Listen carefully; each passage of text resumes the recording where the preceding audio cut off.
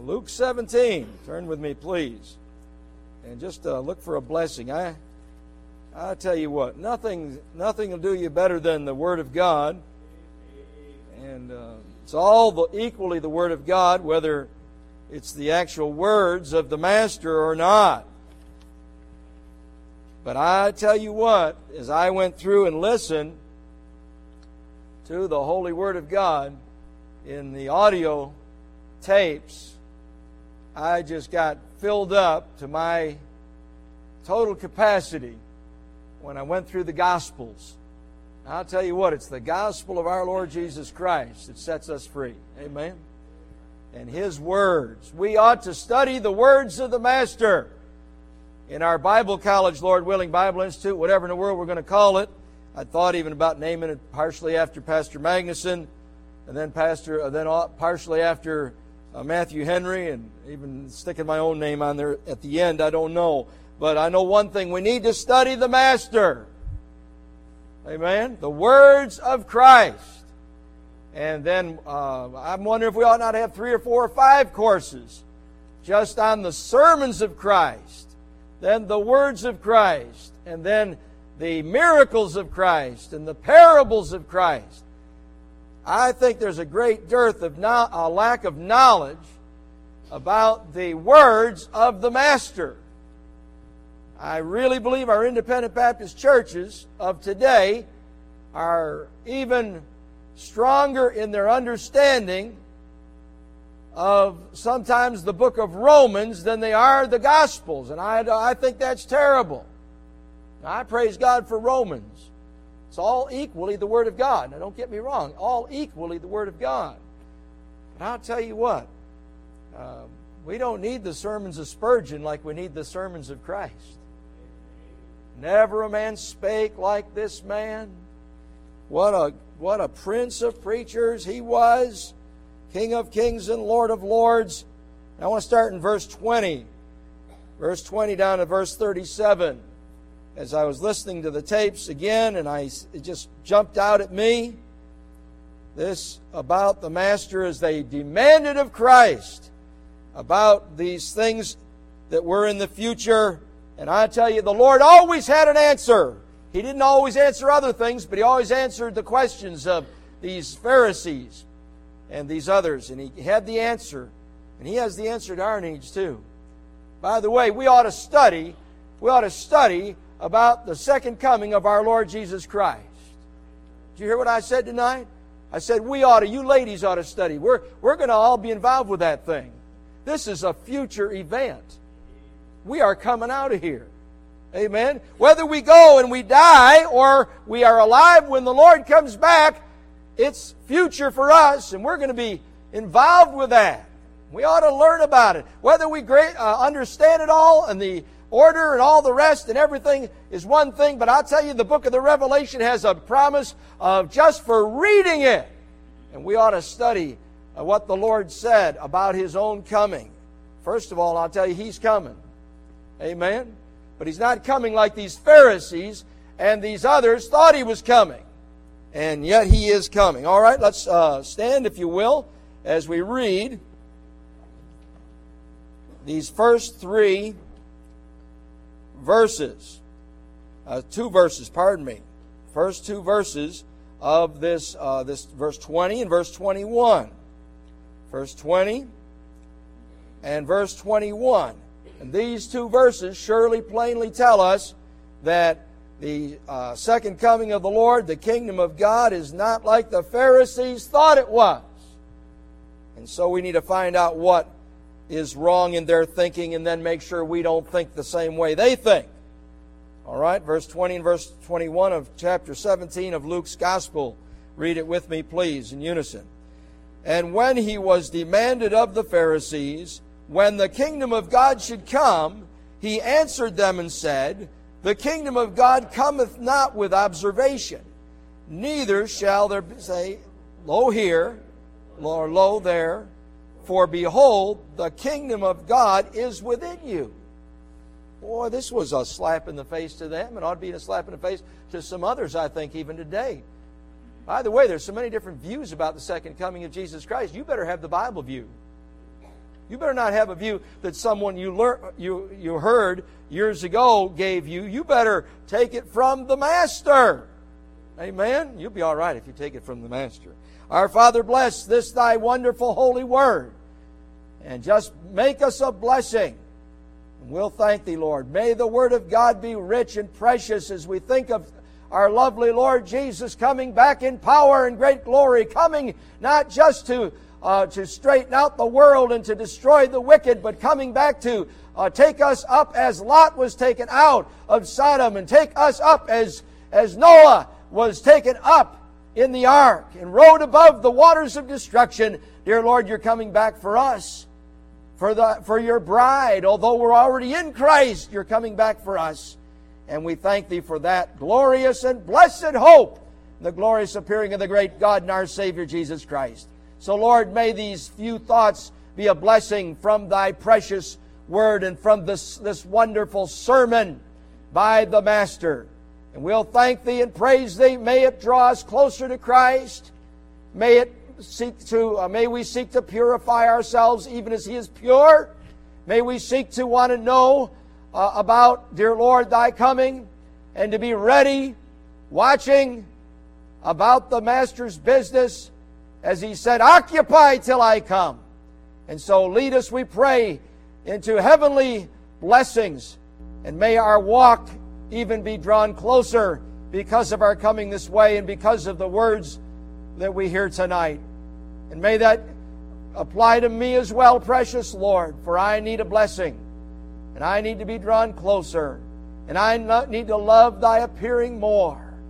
So even so come, Lord Jesus, and meet with us tonight. In Jesus' name, amen. You may be seated. Isn't that something? They're demanding something of Christ. You better watch out how you approach the Lord. We were out visiting last night, and we came across a certain man. Boy, wasn't he something. He acted like, some people need to go to church. That's what he said. I wish I was as quick-witted as my wife, and I'd have fired back at his goozle something. I thought later, though, I'll tell you, I should have said, you sorry rascal, you're the one that needs God, and you're the one that needs church, and you're lost in your sins on the way to a devil's hell. He acted like, there's certain people, you need to go to church. More or less, I don't need church or God or anything. Well, they need God. The ones that think they don't need Him, they really need Him. Amen. Sad commentary. But thank God we just kept going. And during the night there was one lady, and she listened to the whole plan of salvation. So I don't need to spend much time with him. By the way, soul winners, don't spend too much time wasting and casting your pearls before swine. God can straighten them out later and maybe save them. He can just take a loved one out of their life quickly, and all of a sudden they sober up. Just don't spend all your time on those people that don't want to hear.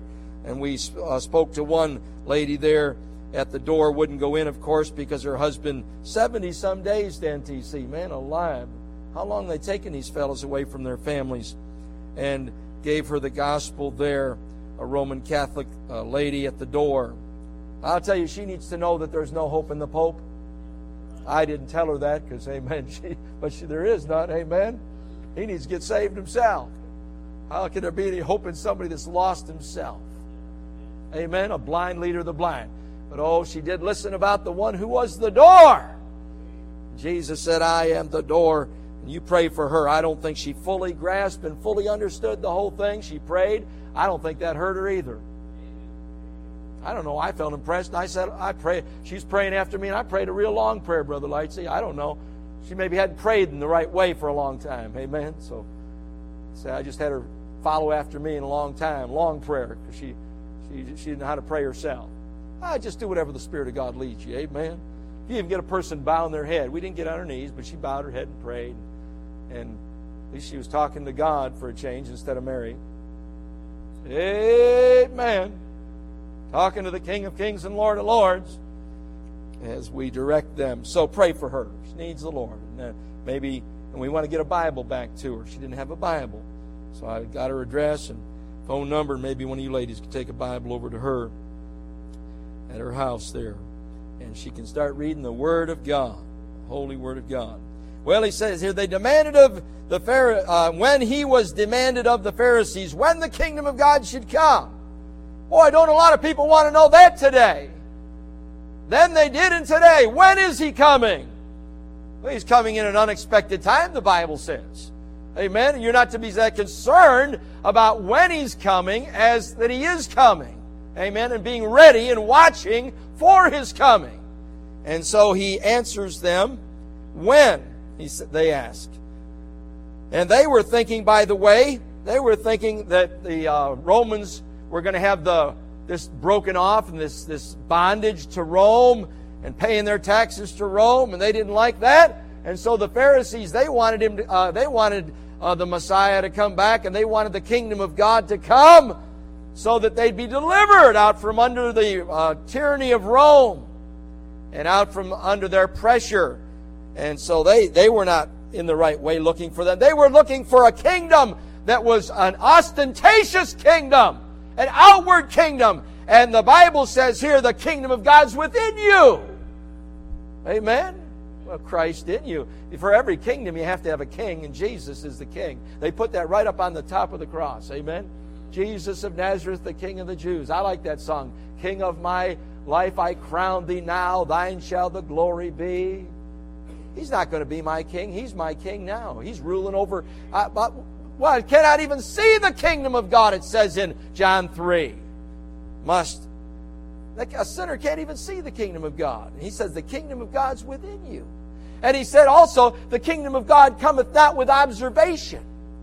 Everybody's, they say, well, what about this? And I get so distressed at all these people. And I don't think our church people ought to be spending our time looking for the Antichrist when we should be looking for the Christ. For every mark of the beast on their forehead, there's a mark on every one of us. And that's the one I'm concerned about. I'll never have any mark of the beast. I'm in Christ. I have the name of the Master upon me. And it says also, I believe, on their hand, the saved. Amen? And their forehead. I tell you, people get all distressed about the Antichrist, and they ought to get ready for the Christ. He's coming. He's coming, and He's telling us about it. But the kingdom of God's within you. It cometh not with observation.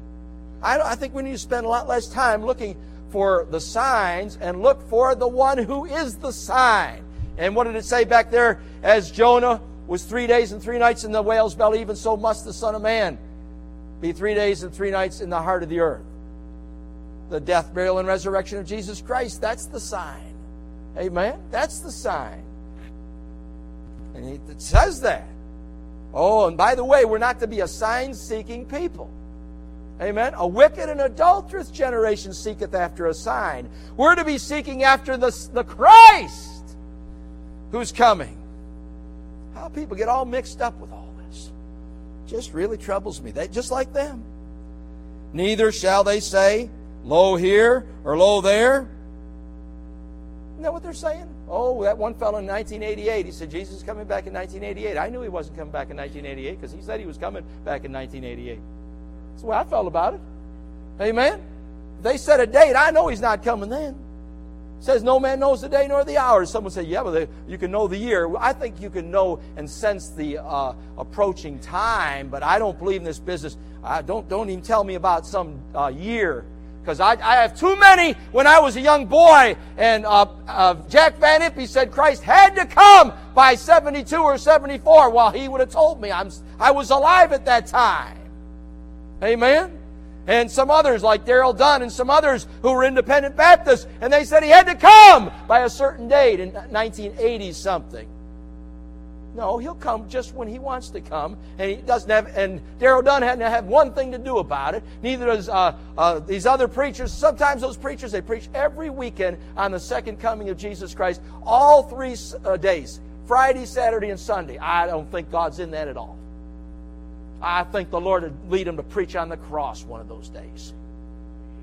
Amen. His second coming is paramount and of great, great, great importance, but His resurrection is of ultimate importance. Amen. He had to come out of the grave. After I talked to that precious lady last night, I wished I would have emphasized even greater in a stronger way that He is alive and He is the resurrected Christ, but you don't think about it all at one time. I did mention the death, burial, and resurrection, but I didn't get into it as thoroughly as I should have. And her being a Roman Catholic, I should have gotten into it more thoroughly. Because I'll tell you what, their crosses are full of the image of Christ. And He's not on the cross. He is risen. He's alive forevermore. And so we have all these different misconceptions. But the kingdom of God. Now I want you to know, my Savior said the kingdom of God. What does it say? The kingdom of God is within you. Now, do you understand that fully by what I'd said? If you don't, you ought to go home and study that. Jesus, my Savior, said the kingdom of God is within you. And they were asking about the kingdom of God coming. I don't think I have it all put together completely. But I know Jesus said that, and that's enough for me. Now look at verse 22. And He said unto the disciples, now He deals with the disciples, the days will come when ye shall desire to see the one of the days of the Son of Man, and ye shall not see it. And they shall say unto you, see here, or see there. Go not after them, nor follow them. Why? For as lightning. I'll tell you what's faster than lightning? Boy, it just boom, cracks across the sky. That's the way the Lord's coming back. It cometh not with observation. People tell you, see, there's no time. Do you get that? There's no time for all this when Jesus comes back. So they're going to say, oh, He's coming next week. No. See, the implication that the coming of Christ is like lightning. And so you be ready at every moment for His coming. Boy, that ought to keep us from sinning. Purposely sinning. Thinking God doesn't see. By the way, Matthew Henry says that Christ is not coming to make one nation great, but to make all nations good. Christ is there to what? Bring us all together. I'll tell you what, the Lord Jesus, there 70 years after His death, burial, and resurrection, something happened in Jerusalem, and God just destroyed the Jewish nation. Amen? Just destroyed the Jewish nation. Titus razed the temple site. Why was that? Why do you think that would be? Because they said, let His blood be on us and our children and our children's children. And the Bible says we're spiritual Israel. And I don't understand. Some of the commentators believe that there's going to be a revival of the Jewish people and a great move and everything. I know one thing. They have been set aside, and right now they are in total darkness and unbelief. And praise God, because they have been set aside. And yet what? The early church was a Jewish church. All the 12 were Jews. The 70 were Jews that Jesus sent out. And 3,000 saved. They were all Jews from every nation under heaven. They're at Jerusalem at Pentecost. At the birth, we might say, of the church. The sending forth of the gospel. And so they're at Jerusalem. But now what? Because Israel was set aside in unbelief, now we can be grafted in. Up until that time, if you were not a Jew, you were a heathen of heathens. If you did not embrace as a proselyte the Jewish faith. All the other nations, the Philistines, were heathens. Amen? Heathens. And all those 33 nations, 2 Sion and Og on the one side of Jordan and the other 31 nations on the other side, the only one saved was Gibeon, and all the rest were just what? Totally annihilated because God hates sin. He was blessing one nation then, but He's not blessing one nation now 2,000 years after Calvary. Amen? Listen, don't tell me that God's blessing the Jews today. I don't like that kind of teaching. I believe it's unscriptural. I know He's preserving them, and they can just stick them in any place and they'll make $1 million out of a junkyard. But that's not a spiritual blessing. The Jews have no spiritual blessings at this point. They're in unbelief. Amen? But that doesn't mean you mistreat the Jews. Don't play down the Jews. Jesus was a Jew. The early church was a Jewish church. Amen? They were Jewish Christians. But I'll tell you what, they're in unbelief and I'm not.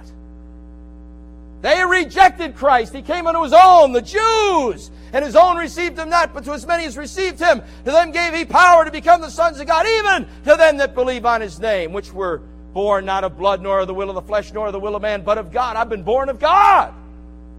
Amen. I've been born again. By the way, His church is highly and strongly a Gentile bride.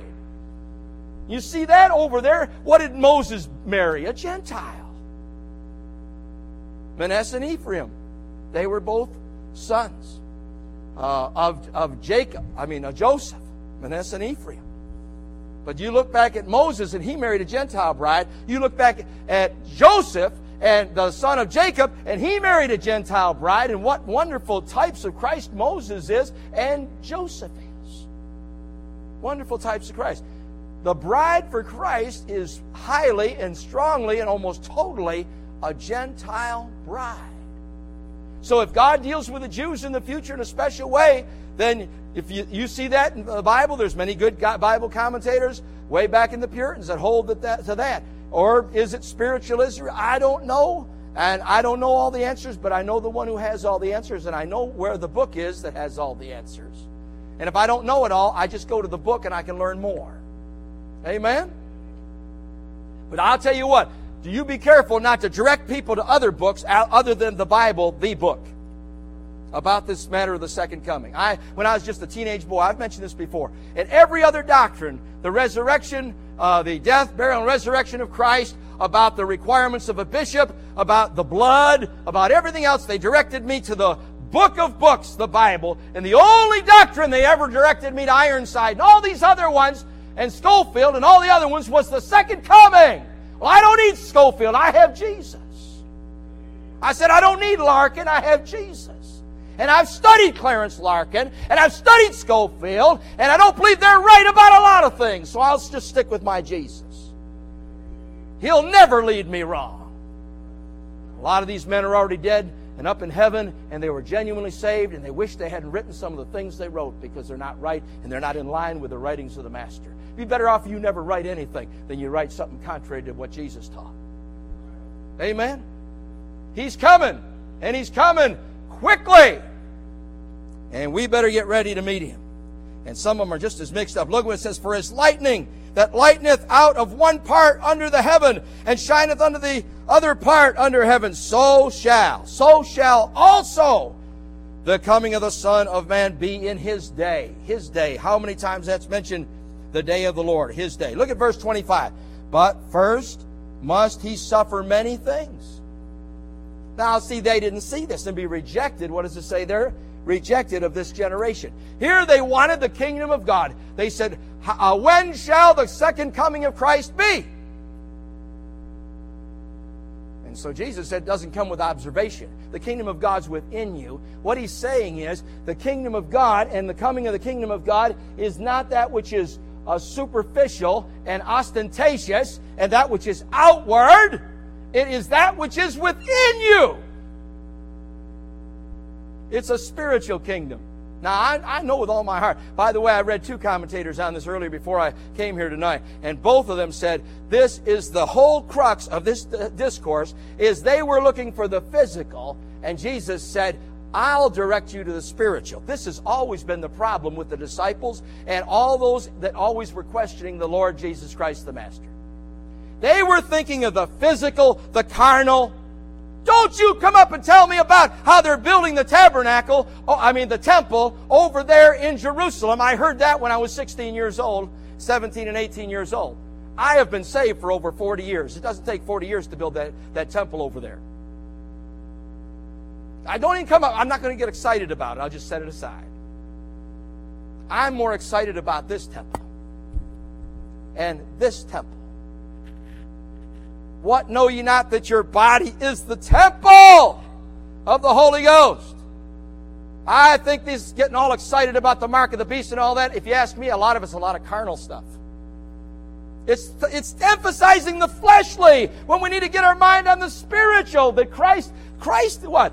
God is a spirit, and they that worship Him must worship Him in spirit and in truth. The more spiritual we are, the more blessed we are, and the more fleshly we are, the more useless we are. The carnal mind is enmity against God. God doesn't work in carnal things like that today.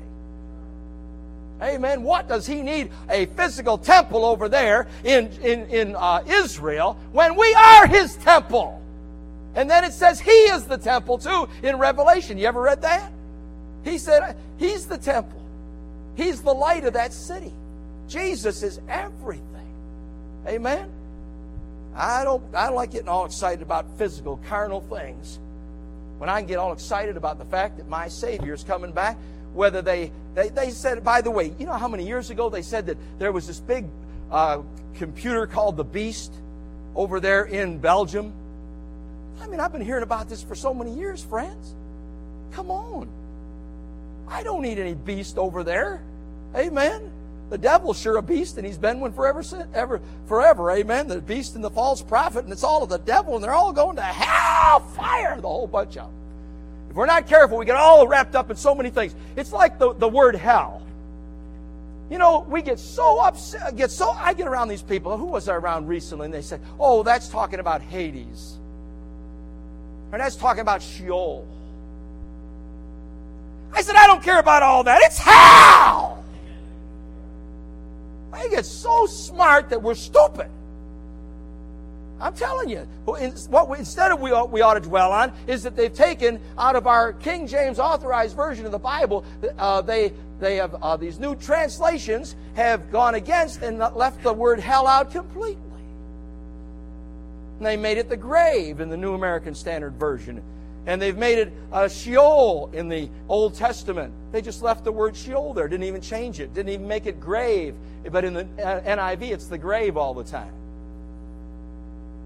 And then in Luke 16, they leave the word, then put the word Hades there. By the way, look it up in your dictionary. Hades is the subterranean abode of the dead. What does that tell me anything? Amen? The common fella going up and down the road here, and you say, what do you think hell is, sir?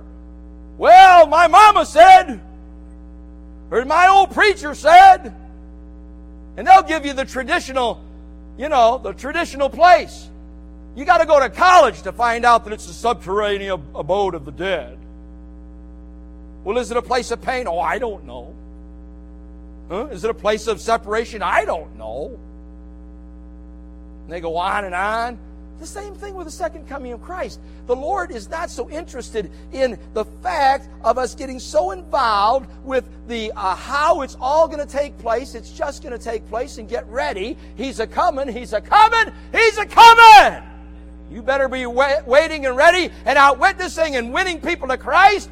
They may be the last one that you bring to Him, and then what? Then you'll be glad when you're talking to someone about Jesus, or preaching to someone about Christ, or one of you ladies are witnessing to some little girl about Jesus, and as she just receives Christ, and then Christ comes back. That'd be a good thing to be doing.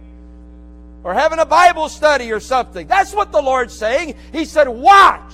Now there's another thing. We're to be watching and ready. And we're to occupy till He comes. That's what the Lord's interested in.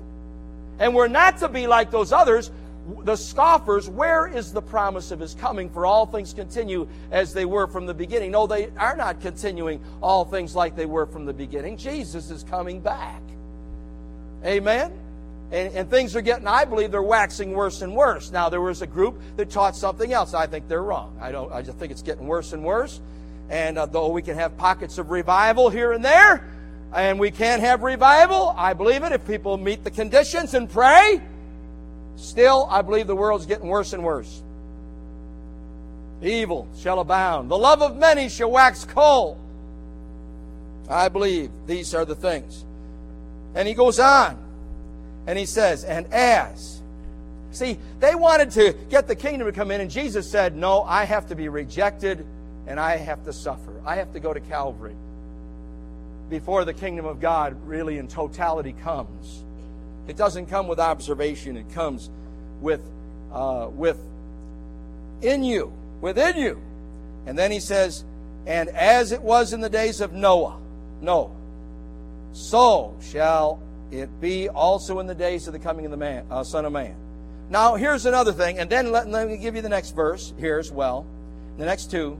They did eat, they drank, they married wives, they were given in marriage until the day. Did you get that? Until the day. I mean, I believe it means the 24-hour day. I believe that's what it means here. If not, it means a few days. 7 days He put them in the ark, I believe it was, and then finally the rains came. I'm saying it's the day of judgment. Till the day. I believe it has reference to a day. That Noah entered into the ark. Why? And the flood came and destroyed them all. The second coming of Christ is like the day of Noah. And secondly, likewise also as it was in the days of Lot.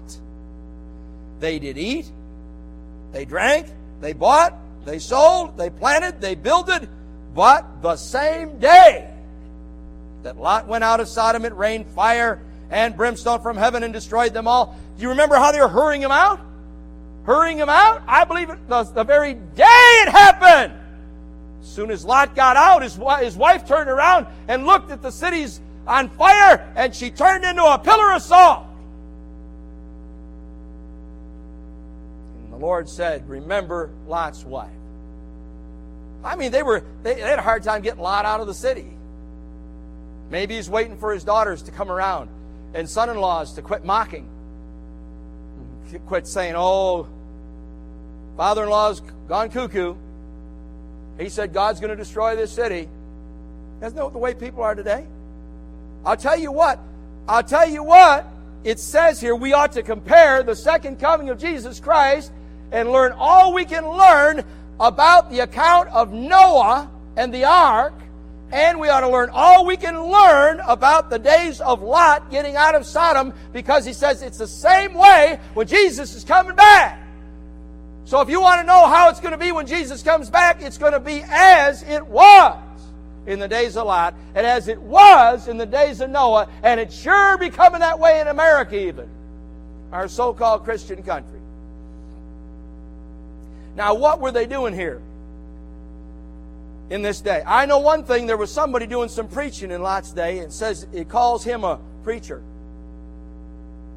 In reality, it says he vexed his righteous soul from day to day with the filthy communication of the wicked. And then we know that Noah was a preacher of righteousness.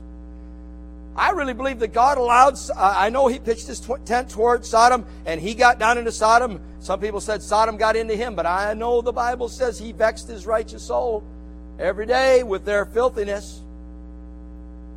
Why? But they sure didn't. They didn't believe Lot, and they didn't believe Noah. All he got was Mrs. Noah in the ark, and Shem, Ham, and Japheth, and their 3 wives.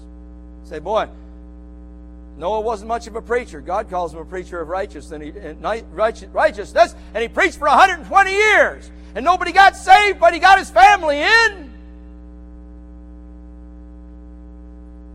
And if he wouldn't even got his family in, I said if he wouldn't have even got his family in, he was still preaching right. Amen? But he got his family in, praise God. Amen? They all got in. I'll tell you what, I don't think that Aaron got his 2 sons into you. Now, they might have been saved, but I don't think so. Nadab and Abihu, they offered strange fire, and God burned them up with His fire. We ought to compare it to them. Here there was preaching going on, and now what? We've got all this preaching of Christ going on all over the whole world, and especially in America, and they still say, oh, I don't need your Bible. I don't need your God. And then, like that fellow last night, well, you people, there's some people that need church. I said, yeah, I need church. I said, I'm the preacher, and I need those people at the church, too. Amen? We preachers need the church, amen? Like our brother Lightsey prayed tonight. We need each other. That's true.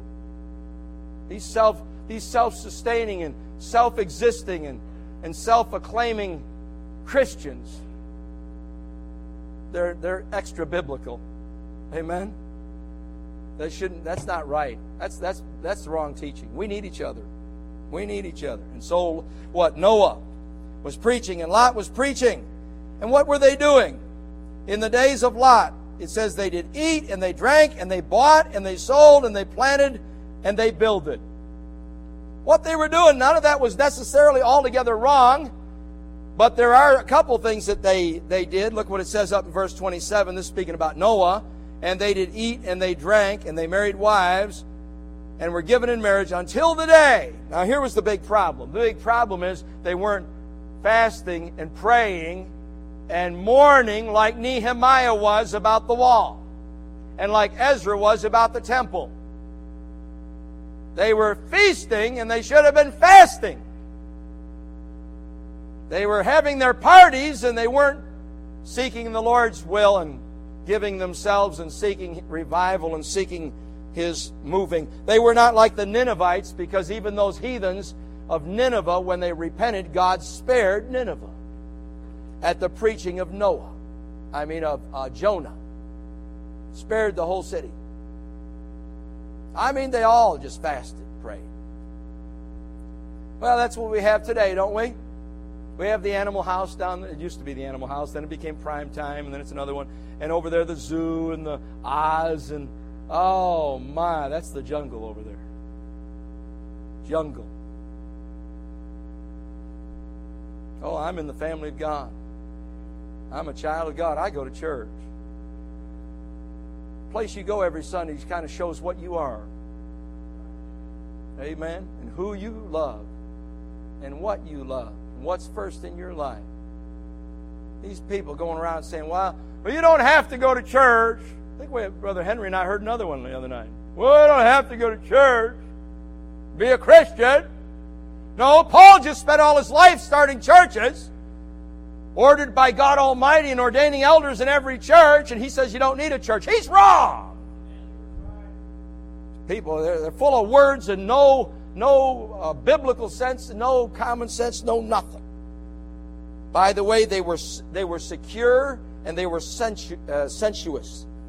There was sensuality and false security before the flood and before Sodom was destroyed. By the way, if you check it out over in Isaiah, it even calls Jerusalem Sodom.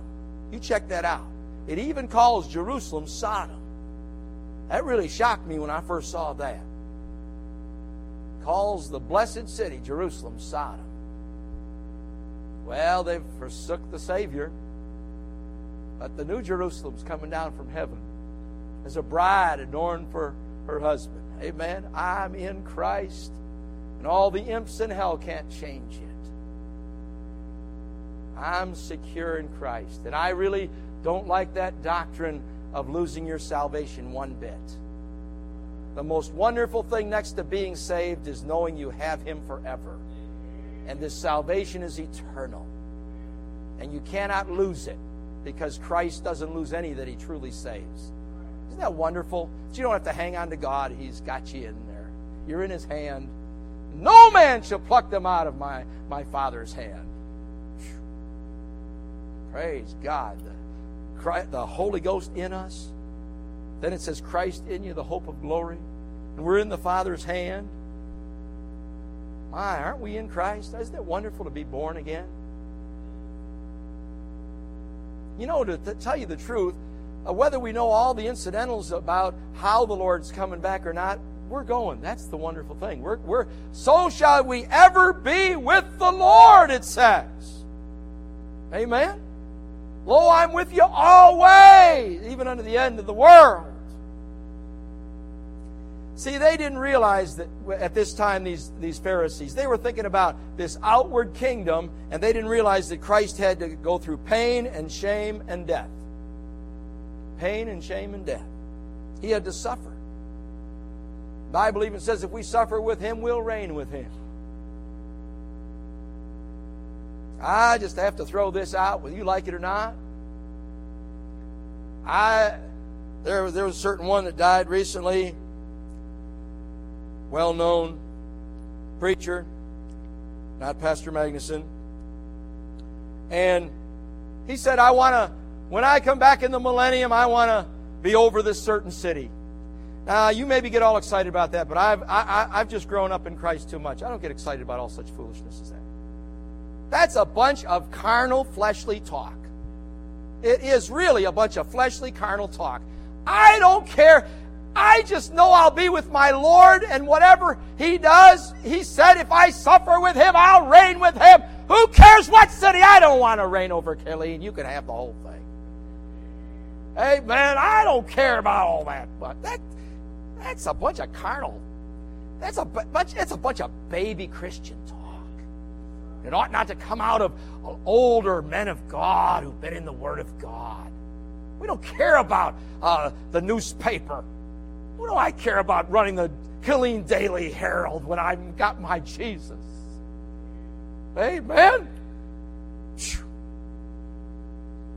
I think it minimizes the glory of His coming to talk such frivolous talk. Amen? Say amen or say, oh me. By the way, the whole earth was corrupted and filled with violence in the day of Noah. And that's the way it is in the second coming of Christ. It's going to be what? Filled with violence. Isn't it doing that?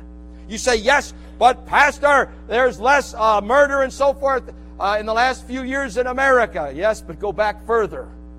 And I know one thing, there's murder in the hearts of people. God sees the heart, and I'm telling you, the hearts are becoming excessively wicked in our generation.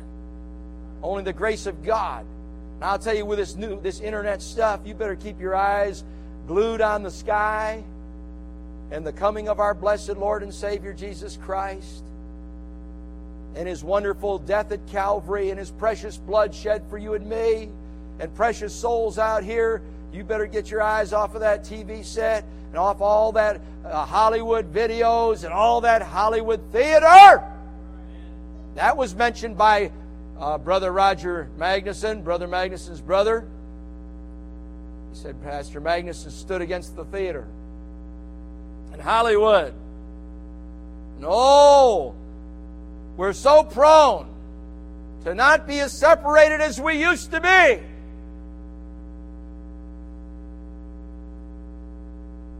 What benefit are these things? I know if there's not a benefit in these things, there is a great detriment in them, and they can ruin you, and they can hurt your spiritual well-being.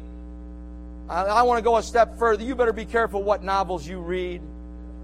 You better be careful what mystery stories you read. If they don't lift you closer to Christ, and all they do is talk about things that are non-essentials, that's what you're going to be thinking about after a while, is a bunch of non-essentials. Read your Bible. Read some good novel that is the Christian novel, like In His Steps. Or read the allegory of John Bunyan, Pilgrim's Progress, or the Holy Wars, or something that will be filled with biblical principles. And better yet, read the biographies and the autobiographies and the biographies of the men of God in days gone by. And then read Hebrews 11 about the heroes of the faith. Boy, you'll come out of your doldrums and your discouragement, and you'll get on the victory side in short order. When you hear that the lions tore them to pieces and they gave their bodies to be burned. And read Fox's Book of Martyrs, and you'll come out better. You'll come out on a better side, friend. There's so much cheap, junky reading. And whatever we do, whether we eat or drink or whatsoever we do all to the glory of God. We ought to even be concerned about what we eat and how we eat, how much we eat, even what we put into our body. Amen? We should not ever be accused of overeating. Amen. Preach to yourself, Preacher Harvey. Amen, I am right now. Amen? Well, if we're not careful, we don't drink alcohol, we don't smoke nasty cigarettes, but if we're not careful, we eat too much. Amen? I almost ate too much tonight. And then Brandon and Patty came by, and I'm glad I didn't overeat, so they had something left because their water went off and they had to take a shower at our place. You probably ate at our place, didn't you? Yeah, I think you did. My wife was fixing up. I was in the bedroom praying and reading and snoozing and everything else. Anyhow, trying to get some rest so I'd be fired up tonight. Man, Jesus is coming again. Amen. You may be tired out from the day's work, but I'm just getting ready to go. Amen. I could have gone out and helped you dig up your front yard, Joe, today, and I think I'd still had some zip in me. I'll tell you what, we need to be in the Word of God. That's more important. Be in prayer. That's more important. By the way, in Sodom and in the whole earth before Noah's flood, they were making merry, and they were going on just like nothing was going to happen, but something was going to happen, and that something was death and drowning of the whole world. Or burning up those cities. Sodom, Gomorrah, Zeboim, and Admah. Burning them up. But doesn't it say that Noah entered the ark? Amen. Lot got out of the city.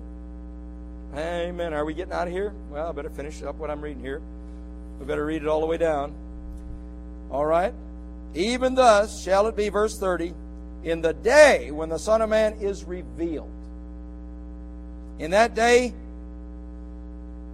he which shall be on the housetop, and his stuff in the house, let him not come down to take it away. And he that is in the field, let him likewise not return back. Remember Lot's wife? They were to run for their life, and they weren't to worry about all their junk and their furniture and their jewelry. And I heard even just from my own mother how a woman who became wealthy by marrying a wealthy man, and the house was burning, and she went back in the house to get her jewels, and she burned up in the house. She was burned up because she didn't want to just leave. The others got out and were spared, and she wanted those jewels, and she wanted those things that were of no account compared to the preciousness of life itself. That's what he's saying here. Don't worry about going back. Why? The second coming is coming like lightning. Lightning. You just be ready, and be ready for the coming of the Lord Jesus Christ. He's coming back. Remember Lot's wife. I'll tell you, when you think about remembering Lot's wife was remembering things or relatives or her niceties and finery and all her things and all her junk and all her jewelry and everything she had in Sodom. And she became a pillar of salt, and Jesus even used her as an example and said, remember Lot's wife.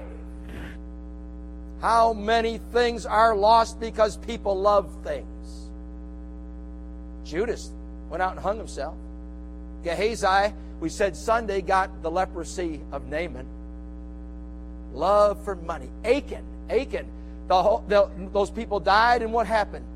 Achan, he took of the gold and the Babylonian garments, and he and all his whole family were put under stones because he took of the accursed thing in Jericho, that cursed city. What about Saul? He kept the spoil, did he not, when he was supposed to kill Agag and all of them, the Amalekites. And Amalek and the Amalekites always speak of the flesh. Amalek came up as they came out of Egypt, and he attacked them from behind, and that's where the devil will attack you, Christian. He'll sneak up behind you and attack you like the Amalekites. God said, I want Agag and everything. I want all the animals dead. The people have probably corrupted the animals. I didn't know animals sin. God said, kill it all. I don't want it breathing. Oh, and what does Saul say? Well, Samuel said, what meaneth the bleating of the sheep and the lowing of the oxen? Oh, I've kept them for sacrifice unto the Lord. You liar. He was a liar. And even if he was telling a half-truth, what did Samuel say? It's better to obey than to sacrifice. And you're not going to be king anymore because you did not obey the word of the Lord. God sent you on a journey to seek and destroy. Did he not? Like you in the army. Seek and destroy Amalek. And he spared them. And he spared the best. And he did not obey. When God says seek and destroy, you better seek and destroy. By the way, if you young fellows get in the ministry and God says you preach it, whether everybody in the whole church gets mad at you, then you better preach it. And if you're an evangelist going from church to church, you don't worry about whether they're ever going to invite you back again.